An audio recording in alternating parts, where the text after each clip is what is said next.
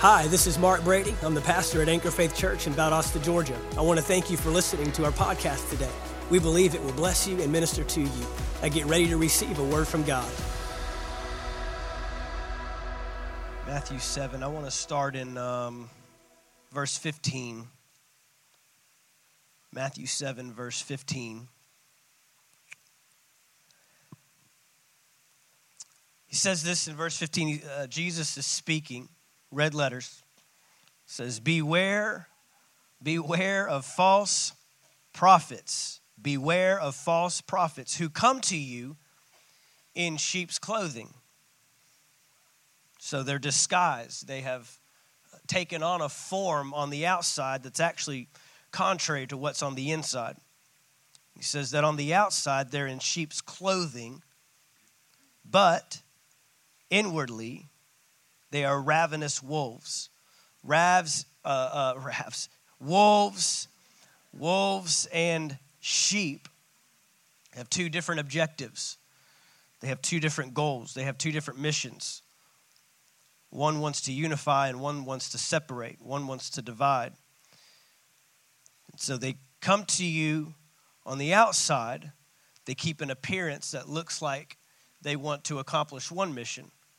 But on the inside, they have intentions and motives that are contrary to what they look like on the outside. He says this, how will we know? Jesus, how are we going to know when you've got a wolf inside of sheep's clothing, when you've got a wolf that has identity theft? This is a transgender wolf. This is a wolf that is confused about its identity. Identity confusion right here. See, you thought that was 2019 stuff. This has been going on for a long time now. Identity crisis happening. Got a trans wolf here trying to show up as a sheep. So how am I going to know? How am I going to know?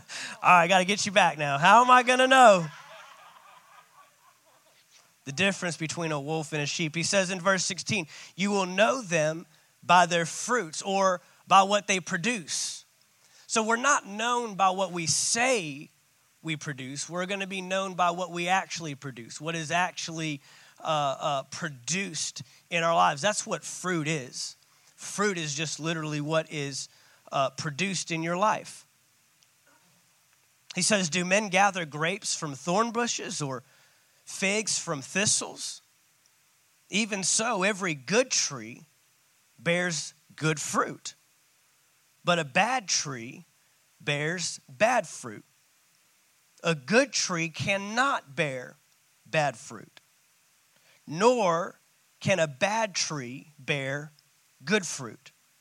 Every tree that does not bear good fruit is cut down and thrown into the fire. He's basically telling you, this is how I deal with bad trees.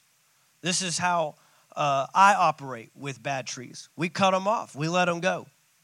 They're of no use, in essence, is what he's saying. But verse 20 says, therefore, by their fruits you will know them. This is an issue that we have as we progress in life, progress as believers, as Christians, is that we have to maintain what we once obtained. We have to keep to and keep with and remain consistent with how we entered. You know, we make a big deal of salvation. We make a big deal of our entrance into the kingdom, and we ought to. The Word of God tells us that disciples make what? Disciples. Disciples breed more disciples. We ought to be encouraging those that are lost and far from God to come near to Him. Ultimately, because God has a plan and purpose for their life, not just trying to get out of hell and not just trying to get into heaven. You know, a lot of people come into the kingdom only because they're trying to run away from something, not necessarily because they want to enter something. But Jesus even took it further. He said it's not just about what you enter, but it's about what you become. Discipleship in Christianity is really more about what we become than where we go. It's about what God wants to do inside me, not just transplanting me to a place of gold streets and mansions and being near him forever, but that he wants to abide with us and reside with us forever. Our life changed here on earth. And so what I once obtained coming into the kingdom, he's stressing a value and importance for maintaining. False prophets. That I'm not just doing the right things, but even further, I'm doing the right things for the right reasons. Jesus was all about intentions, motives, what's really going on the inside. And then that's the interesting part, because that's really the only part he can change. That's the only part that God can change. You and I cannot change someone else's motives and intentions. And so Jesus wasn't just interested in behavior modification. Jesus wasn't interested in you just changing your appearance. But changing what's on the inside will ultimately change your appearance. My actions, my conduct, my behavior, my patterns are all a result of not something on the outside changing the inside, but the inside changing the outside. So he's talking about religious leaders and he's talking about false prophets that were more interested in their appearance than what God could do on the inside of them. They had created a lifestyle, a religious lifestyle that pointed at people's behavior and their conduct, and they would go to the nth degree. They even made up what Jesus called traditions, man-made traditions, that eventually dishonored God's very commandments. You know, we'll do that. We will strive so hard in and of ourselves that we will even create new ways to be righteous. I don't know about you, but I think God's system and God's ways will pretty much cover it. You know, God's actually made it simpler than sometimes we want to allude to. We want to add in extra stuff because, again, it's easier to change fruit than it is to change roots. It's easier to adjust fruit and call myself an orange tree even though I'm an apple tree. But eventually the root will tell the truth, won't it? The root will tell the truth. So Jesus was trying to get to the root, to the heart, to the intentions, the motivations. I don't want to just change your behavior and your conduct. I want to change the motivations and the intentions behind that. I want to get deep. Verse 21, he says this. He goes on to say, not everyone who says to me, Lord, Lord, shall enter the kingdom of heaven. Not everyone that says. In another passage, he just called this giving lip service. He called him out and he said that it was actually prophesied that many would profess with their lips, but their hearts would be far from me. So God's not wanting just lip service. He's wanting our intentions, our motives, our heart. Not everyone who says to me, Lord, Lord, shall enter the kingdom of heaven, but he who what? Does the will of my Father in heaven. Whoever does the will of my Father. Many will say to me in that day. He's talking about future time. He's talking about that day when we stand before Christ. He's talking about that day of judgment. Lord, Lord, have we not? And this is the account that they will give to prove that they were performing the will of the Lord. This is what they'll say. Lord, Lord, have we not prophesied in your name, cast out demons in your name, and done many wonders in your name? And then I will declare to them, I never knew you. I never knew you. That speaks of intimacy. That speaks of sharing of heart. Depart from me, you who practice lawlessness. Now, everything he just mentioned wasn't necessarily practicing lawlessness. And man, God has such a gracious and merciful heart for people, that he wants to see people touched. He wants to see people healed. He wants to see people restored, right? But ultimately, we will give account. Ultimately, we will give account of not just what we said we were going to do, and not just the words and our lip service, but actually aligning our will, our purpose, our intentions, our motivations, aligning them with God. And so he's pointing this out. I want to look further down in 1 Timothy chapter 4, getting further into it. And Paul actually warns young Timothy. Old Paul is now warning young Timothy, who's about to step into ministry, of some things. And this is what he begins to say in 1 Timothy chapter 4 and verse 1. 1 Timothy chapter 4 in verse 1. Now the Spirit expressly says, so this is by the Spirit of God, says that in the latter times, some will depart from the faith. But I want us, sometimes when we hear those words, depart from the faith, we have this idea that they're going to abandon Christianity altogether, that they're going to live lives of sin, intentional sin. They're going to live lives of, I don't want anything to do with God. I don't want anything to do with church. I don't want to do anything with Christianity. Sometimes our minds can go there, but there's other ways that we can depart from the faith. And he says that there will be some that will depart from the faith, but watch this, giving heed or giving way to deceiving spirits and doctrines of demons. Look at these next four words. Speaking lies in hypocrisy.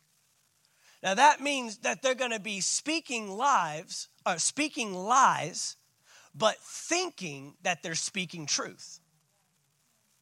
That's what hypocrisy means. That means they're going to claim to be believers and claim to be of the faith. We have to define this now.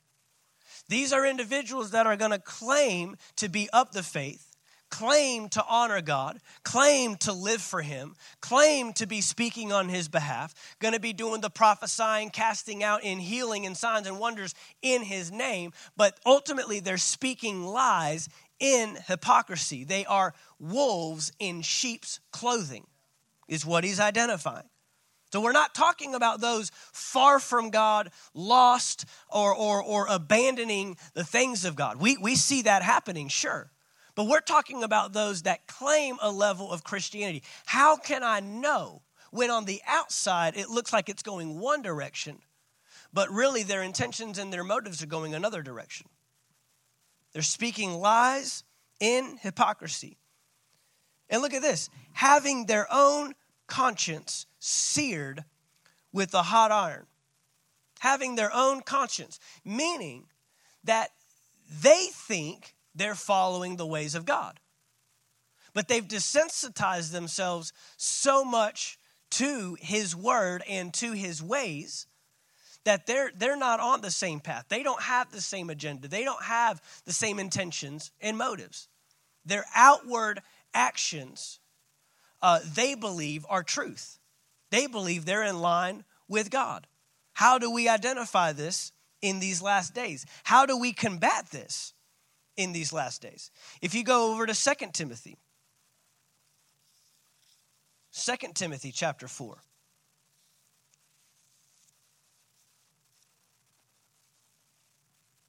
2 Timothy chapter 4, and we're going to start here with verse 1 as well.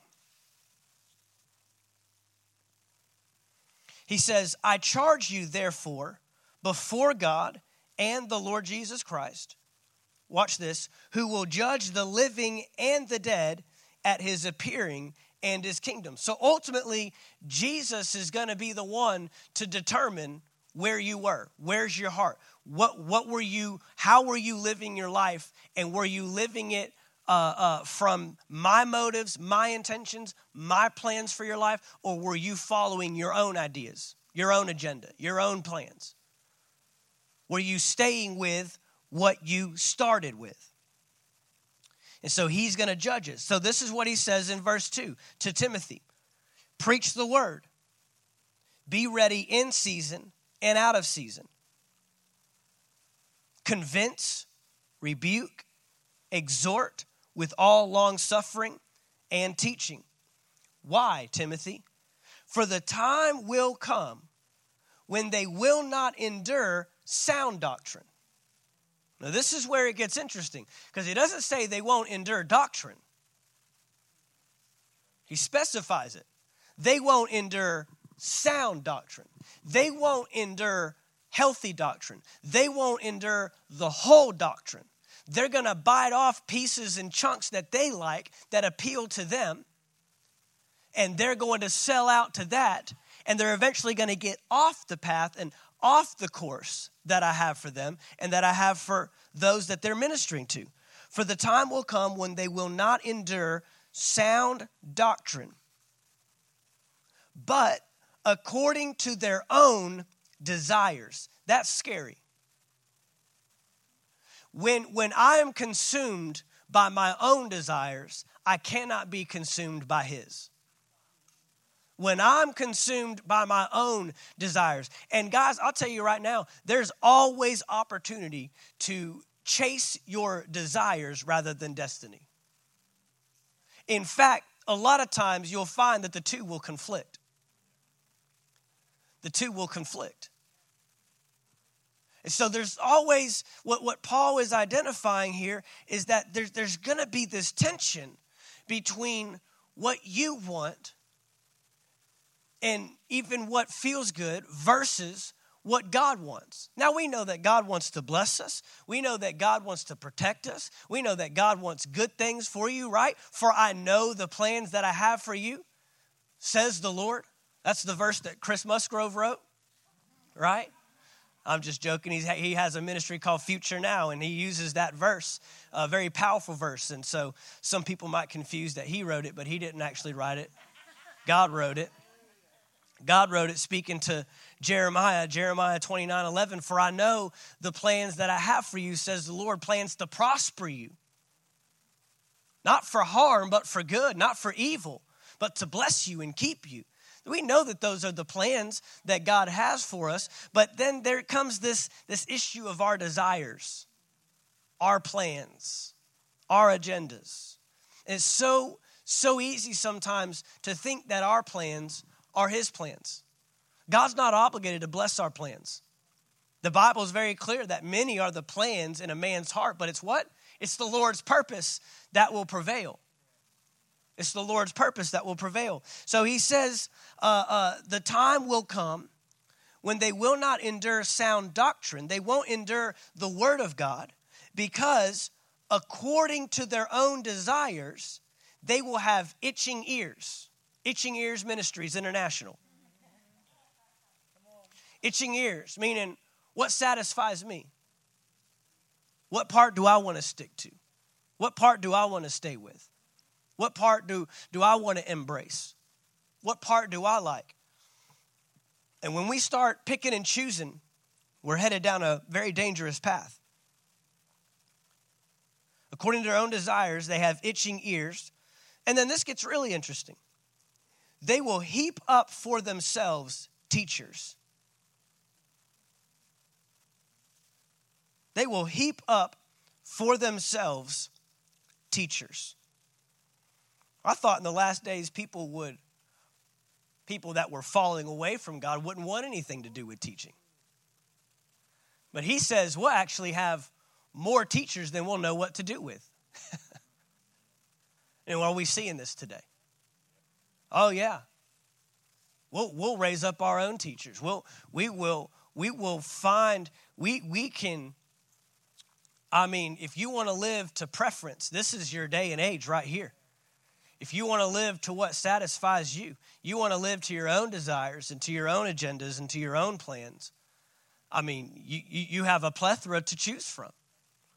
We have spirit churches, we have word churches, we have the mix, we have truth churches and grace churches and you know, whatever God you want. He's the Burger King God. You have him your way.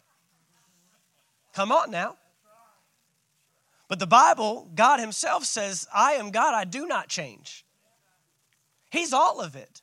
He's truth and grace. He's not either or, he's both and. He's a both and God. He's truth and grace, the fullness of both. The fullness of both. He's mercy and judgment. He's love and confronting. This is God. And so we can't side with the side of God that we like or that appeals to us or that we want to surround ourselves. But he says that they will go out of their way to heap up for themselves teachers. And they will turn their ears away from the what? The truth. And see, this is the thing, guys. It's not salvation that sets you free. The truth. You will know the truth, and the truth will what? Set you free. Now, salvation is a part of truth. It's a concept of truth. It's an element of truth, but it's not the whole truth, nothing but the truth. So help me God. It's an element of it. I've got to grow beyond that. And I've got to discover that there is more that God has for me than just getting in. There's more that God has for me than just obtaining. God wants me to maintain. God wants me to stick with. God wants me to stay with. God wants me to press on toward the mark. And so we have this danger of this falling away. He says they will turn away their ears from the truth and be turned aside to fables. But you be watchful in all things, endure afflictions, do the work of an evangelist, fulfill your ministry. These are his comments and his charging to Timothy about these last days. Now, I want you to look at John chapter 15. John chapter 15. John chapter 15, Jesus has some interesting words.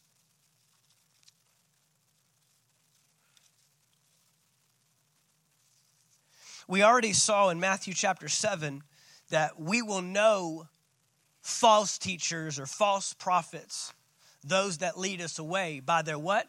By their fruit. So he's already telling me I've got to look a little bit deeper. That eventually it's going to come out. Eventually it's going to be revealed. That maybe right offhand they look like a sheep, but I've got to get to the intentions. I got to get to the heart. I got to get to the motive. Now, that doesn't mean that I'm walking around cynical of everybody. That doesn't mean that I'm walking into church or hearing the word, with this, okay, are they really a word church? Are they? No, you will know. It'll come off. Does it bear witness with your spirit? What is truth? Truth is truth. Truth is truth. Okay? And so John chapter 15, he gets a little bit deeper with this whole roots and fruits analogy. And starting with verse 1, he says, I am the true vine, and my Father is the vine dresser. And every branch in me that does not bear fruit, he takes away. That's the first thing he says about this vine and the vine dress. He goes straight to the ones that aren't doing anything, that aren't producing anything. And he says, my Father takes them away. My Father will remove them. Why? Because they're useless. It's useless.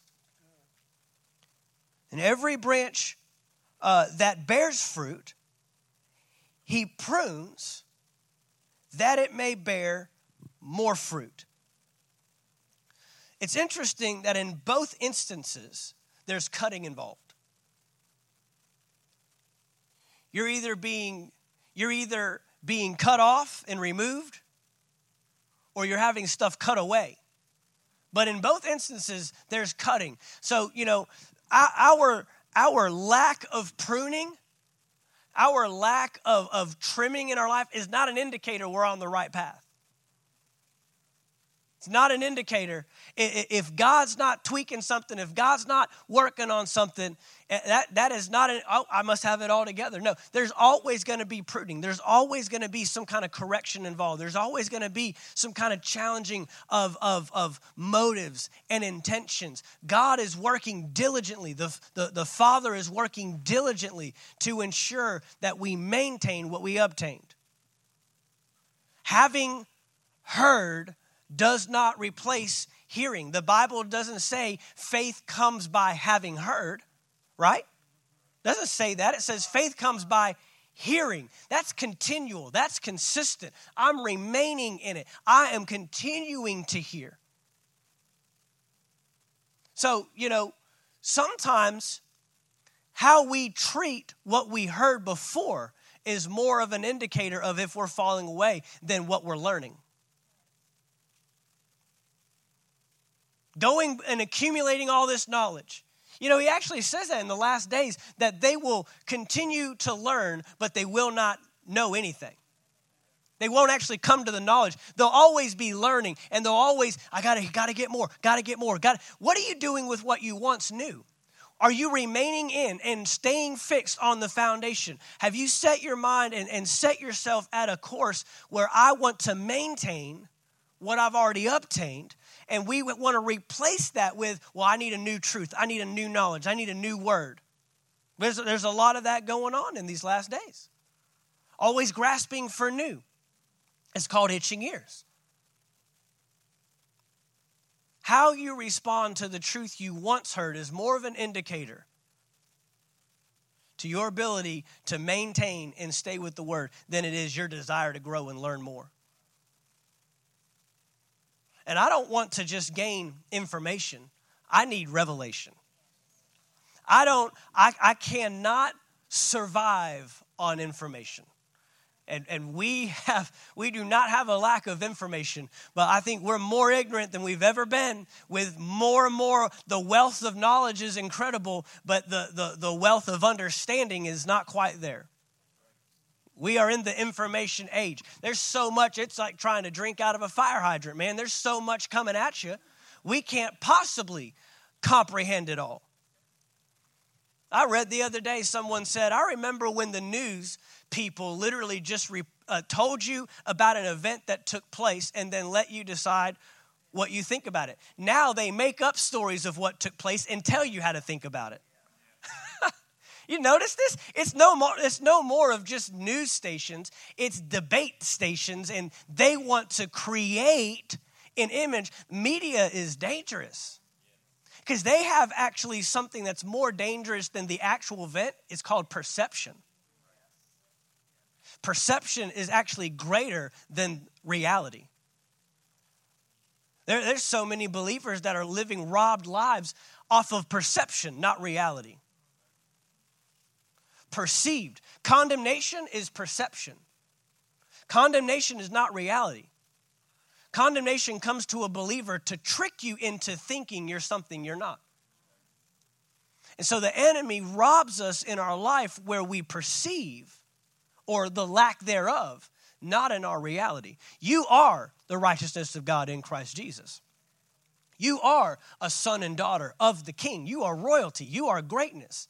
But if he can talk you out of it, if he can, by perception, change your reality, then you'll live far below what God has ever promised you. That's probably one of the things that irks me the most as a pastor, is seeing people live below who God's called them to be. Seeing people far from God, yeah, we need to get them. But there are so many believers that are just as far from God in their minds. Perception is dangerous. And so he's identifying here that there's a cutting, there's a challenging, there's a correcting, there's a pruning that takes place. Why? That I can bear more fruit. God the Father never reaches a level in our life where he's like, man, you've achieved it. You've done it. You reached the goal. Now just take it easy until I send my son back. He's always looking for more. You can never outdo your potential. Man, if we could just grasp that. You can never outdo your potential. You can never outdo God. What he has for you, what he wants for you, what he desires for you. As soon as you break through one challenge, as soon as you get through one barrier, man, he's right on to the next. Not to keep you in a position of being stuck, but to help you understand that your persistence and your ability to continue to press through the challenges and the trials and even just the natural life, that God is trying to get something through you, not just to you. Destined for greatness. Right? We say it all the time. The graveyard is the richest place on earth. Books that were never written, songs that were never sung, businesses that were never started, churches that were never pastored. In the graveyard. Stuff that dies with you. You should die empty. Should die empty. That's what Paul said. I ran my race. I fought my fight. Finish my course. That's the way you want to go. God, is there anything else I haven't yet accomplished? Do not let me leave this planet until I have seen that take place. And then there's times where what God's called you to do, somebody else will actually carry out and finish it. Abraham never saw the promised land in the form that it was in Joshua when they finally entered in. But yet he's the father of faith. He's the father of many nations. But generations beyond him would carry out the word of God that came to him. Amen? And so there's this continual producing of fruit. Verse 3, he says, you are already clean because of the word which I have spoken to you. Now here's the key. Verse 4. Abide in me, and I in you. As the branch cannot bear fruit of itself unless it abides in the vine, neither can you unless you abide in me. What's that mean? Stay. Abide does not mean visit. It doesn't mean frequent. It means stay. It means live, reside is the word we're looking for there. Abide, continue in is what he's saying. Abide in me. So notice this. My production is determined by my connection. My production is determined by my connection. How do I continue to bear good fruit? I have to stay connected to the vine. I have to stay connected to the word. I have to stay connected to him. I'm telling you right now, the greatest defense for falling away from the faith is keeping the faith. Now, I know that may sound simple. I know that sounds elementary. Well, yeah, duh. But that's exactly what God is trying to help us understand in these last days. We have to keep, maintain, stay with. Notice a continual theme with all these passages. There will always be opportunities in our lives to abandon. There will always be opportunities in our lives to abandon. To abandon what we believe on certain subjects. No, God does not want us to abandon or to neglect. He wants us to add to. He wants us to continue to grow in. He wants us to maintain, stick with. We've got to stick it out. We have to stay with and remain abiding in him. Verse 5 says, I am the vine, you are the branches. He who abides in me, and I in him. So if I'm getting in the word, guess what? The word's getting in me. If I'm getting in the word's getting in me. This is the very thing I'm talking about. We don't need any new tips and new tricks to growing in the word. I mean, I'm thankful for the apps and the devotions and the blogs and all the different things that can help me in my walk with God. But those are supplements, not substitutes. Supplements, not substitutes. I tell people all the time, stick with the word. I remember Kenneth E. Hagin when he was on this earth and through all the different generations and all the different, the different generations of church, especially in America. We had the healing revival. We had the charismatic renewal. We had the teaching, all these different things. And the one thing he told every single minister was just stay with the word. Stay with the word. But there were guys that got off in the healing revival. There was a guy that would set up a tent and he'd go from town to town. And eventually, there were times where he was making up or faking healings and miracles to get a crowd. And Kenneth Hagin told him, if there is not an anointing in that service, moving and operating for healing and for miracles, teach the word. And he responded and said, if I do that, they'll quit coming. And they did it to Jesus. Show us a sign, master. Show us a sign, teacher. Right? And finally, he just said, you're a perverse generation. You got this thing all twisted. All you seek is a sign. But then when I'm speaking the word, you don't want to follow and abide and adhere to the word that's being ministered. Because people want a show. People want entertainment. Rather than what does the word say? We have to stick with the word. My connection determines my production. So I need to stay connected to what I want to produce. But here's the key. Whatever you are connected to, you will produce. What goes in has to come out. What goes in has to come out. So if I'm not getting it in me, guess what? It's not coming out of me. How do I know if I'm sticking the course? How do I know if I'm staying with the word? Very easy. What comes out when pressure shows up? That's it. Don't show yourself to me when you're rejoicing and happy and everything's going your way. Let me see what you look like when challenges arise. Is the word still coming out? When the report is beyond or contrary to what the word of God says, are you going to stick with the word of God? Well, you can only produce what you're connected to. You can only produce what you're connected to. And again, you may not be connecting with blatant evil. In fact, the writer of Hebrews told us that we have to discern our senses to determine the difference between good and evil. He says that over in Hebrews chapter 5. That I have to train myself to know the difference between good and evil. Did you think we would be in a day and age where I'd have to actually train myself to know the difference? But, he said in the Old Testament as well, I believe in Isaiah, that the day will come, they'll call evil good and they'll call good evil. So my connection determines what I produce. Am I staying connected to the word? He says, I'm the vine, you're the branches. He who abides in me and I in him will bear much fruit. And then he goes on to say this, for without me, you can do nothing. You can do nothing. If anyone does not abide in me, he's cast out as a branch and is withered. Why? Because he's doing nothing. He's ineffective. He's useless.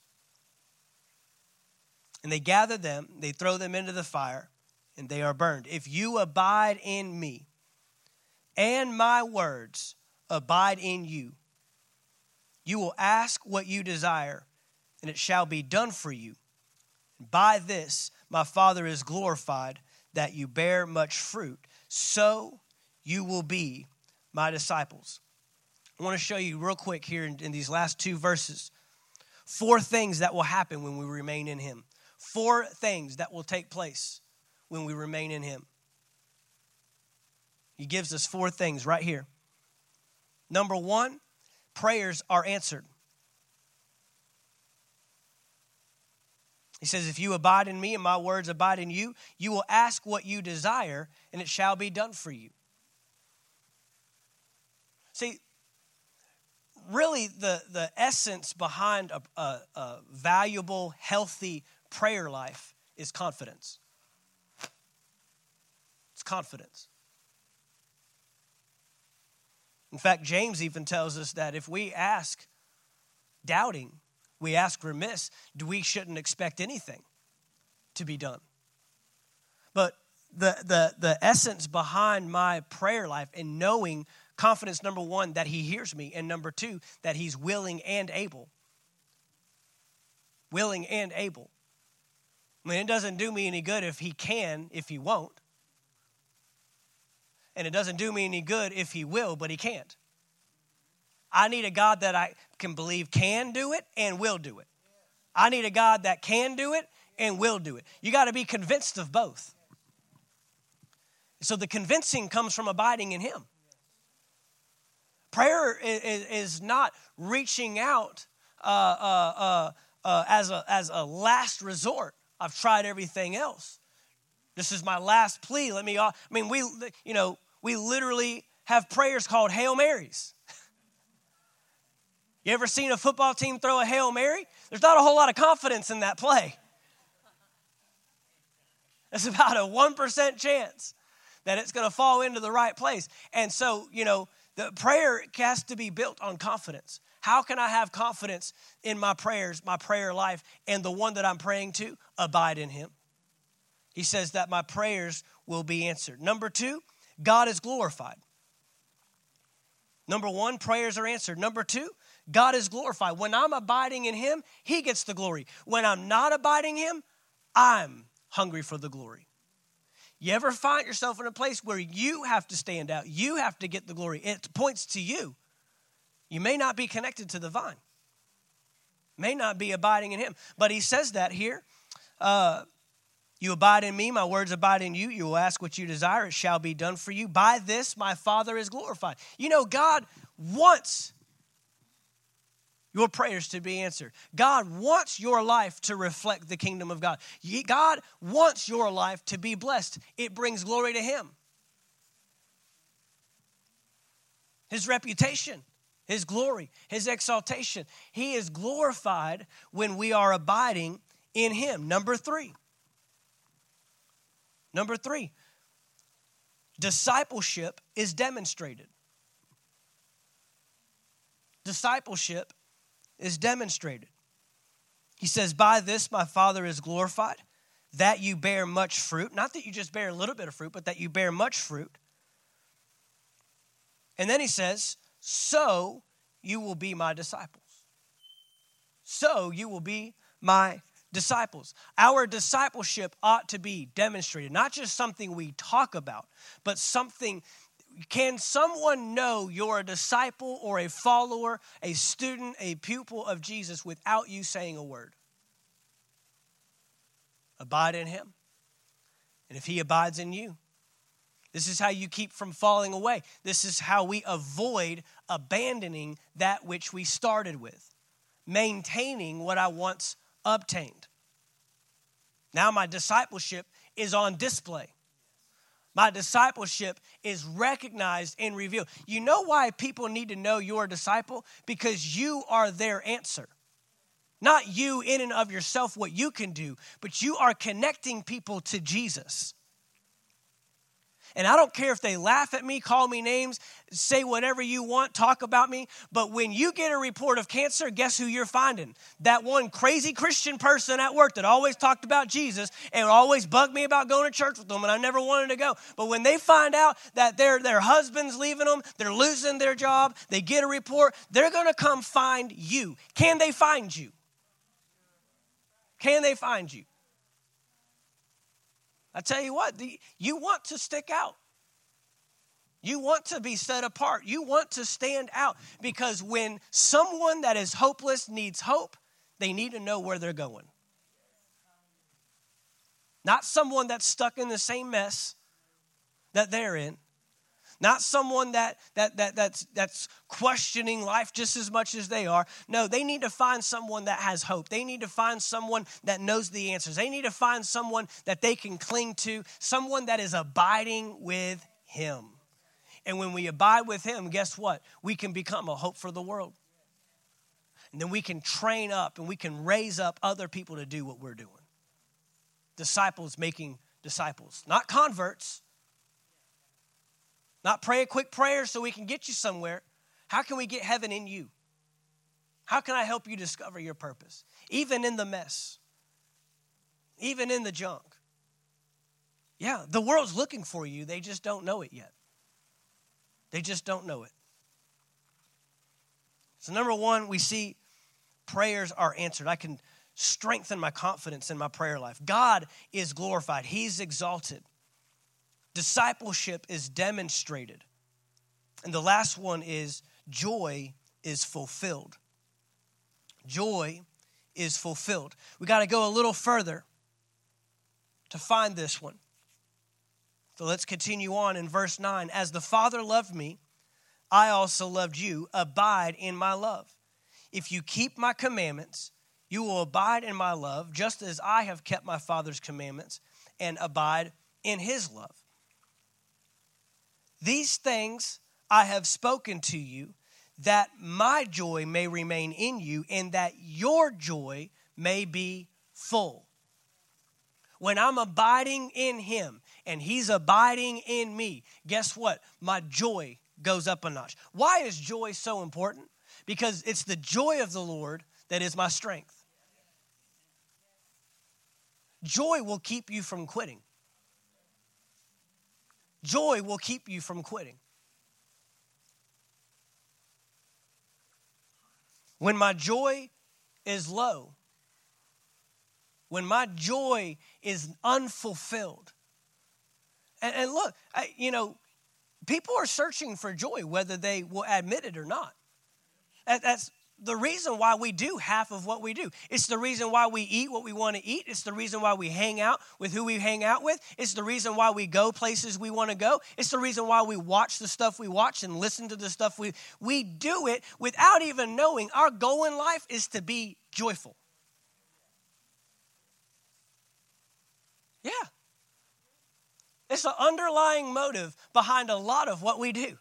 Nobody in life says, I love doing stuff that doesn't bring me joy, but I just know it's good for me. That's why I don't eat kale. I don't even know what it is. I couldn't tell it. I couldn't spot it if you put it right here in front of me. If it doesn't taste good, I'm not eating that because I eat for the enjoyment of eating. I'm just being honest with you. I know I'm the only one in this room that eats because they enjoy it. Golly. I just find the stuff that's coated. It might not be good on, it might be good on the inside, but it doesn't taste, I want it coated in something. Fried, chocolate sauce. Yeah.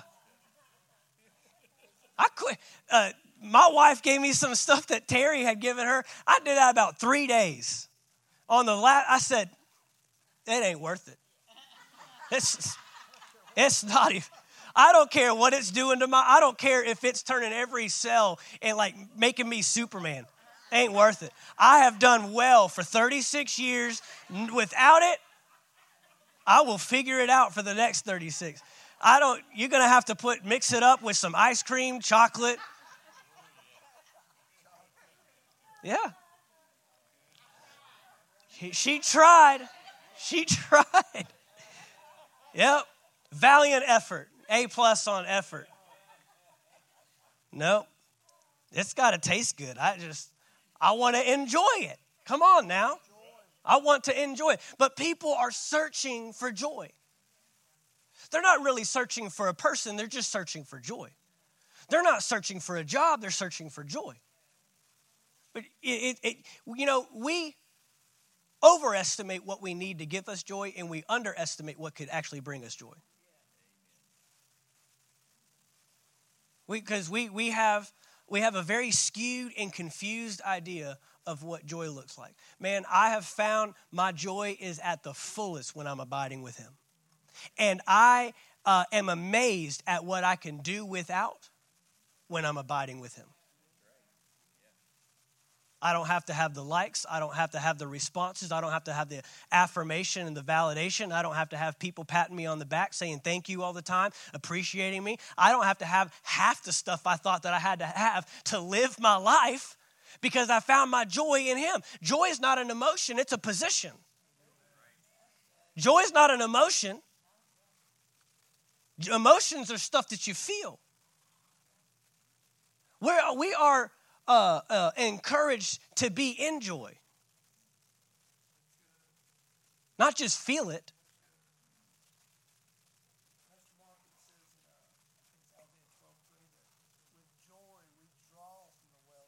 We draw.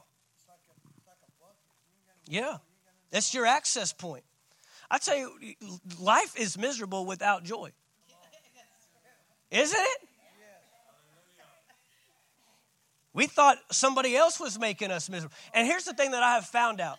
Whatever you hitch your joy to controls your life. You are enslaved by whatever you connect your joy to. So if this has to be happening for you to be at joy, well, guess what? You're enslaved to that. Some of us are enslaved to people. Our joy, we have hitched our joy to that wagon, and that is the only way we can be in joy. And so we have put somebody else in control of our joy. Your joy is your responsibility. Come on. Okay? So we want to abide in him. That means I'm not abandoning, I'm abiding. I'm not neglecting, I'm staying with, I'm sticking it out. I am not going to be one that falls away. Not going to be looking like something on the outside, but becoming something different on the inside. And we talked about root and we talked about fruits. I'll tell you right now, seeds are a lot easier to pluck up than trees. They just are. Once that thing gets roots, once that thing starts digging into the ground, once that thing starts grabbing on, it's tough to rip up out of there. It can be done by the mercy of God, by the grace of God. But I don't know about you, but as soon as that seed goes in the ground, I want to be able to pluck it up. Nope, that's not what I think it was John George when he was with us said, if you give your seed over to the animal, if you give your field over to the enemy, he will plant a seed in it.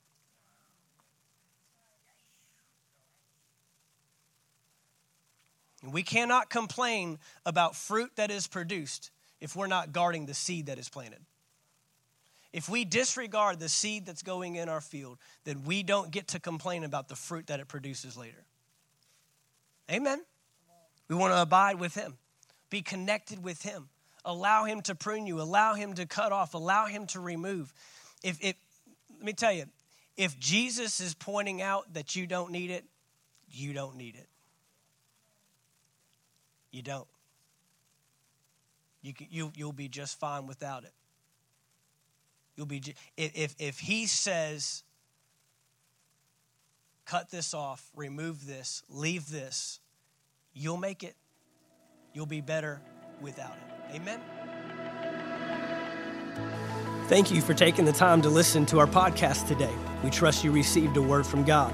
If you enjoyed this teaching, be sure to subscribe to our podcast in iTunes. By subscribing, you'll be sure to receive a new message every week as soon as they are made available. And if you'd like to learn more about Anchor Faith Church, you can stop by our website at anchorfaithvaldosta.com. There you'll find our locations and service times, ministries that are available for you and your family. You can even give financially in support of the ministry. Thank you again for listening, and we look forward to seeing you next time right here on the Anchor Faith Church podcast.